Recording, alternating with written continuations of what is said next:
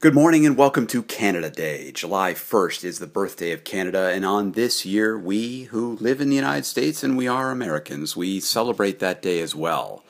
You see, we were living in Ottawa, Ontario, Canada, the federal capital of Canada, for 5 years, from 2000 to 2005, and our oldest daughter was actually born there in Canada. And so this is one day when we fly a foreign flag at our house. We put up the Canadian flag in honor of our daughter and her heritage.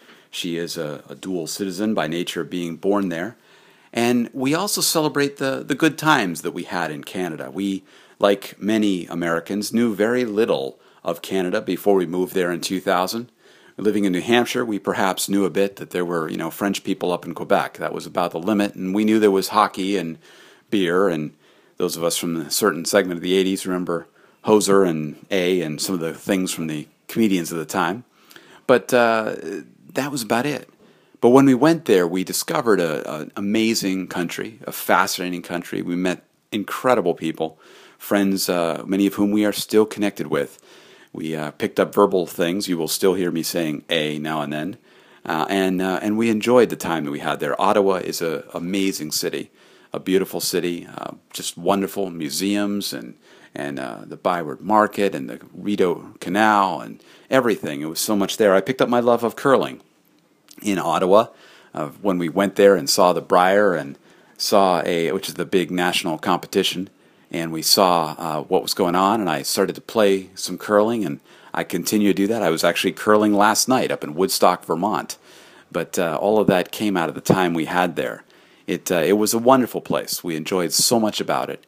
And on Canada Day, it was the one day when Canadians really showed their patriotic side. Much of the rest of the year they didn't, but on Canada Day, it was a big day. The Canadian flags came out. Parliament Hill was just crowded with people and events and things, and Canadian flags were everywhere, and it was kind of fun. It was a neat country to be part of for a little while, and with our daughter, we will always be linked to it in some way.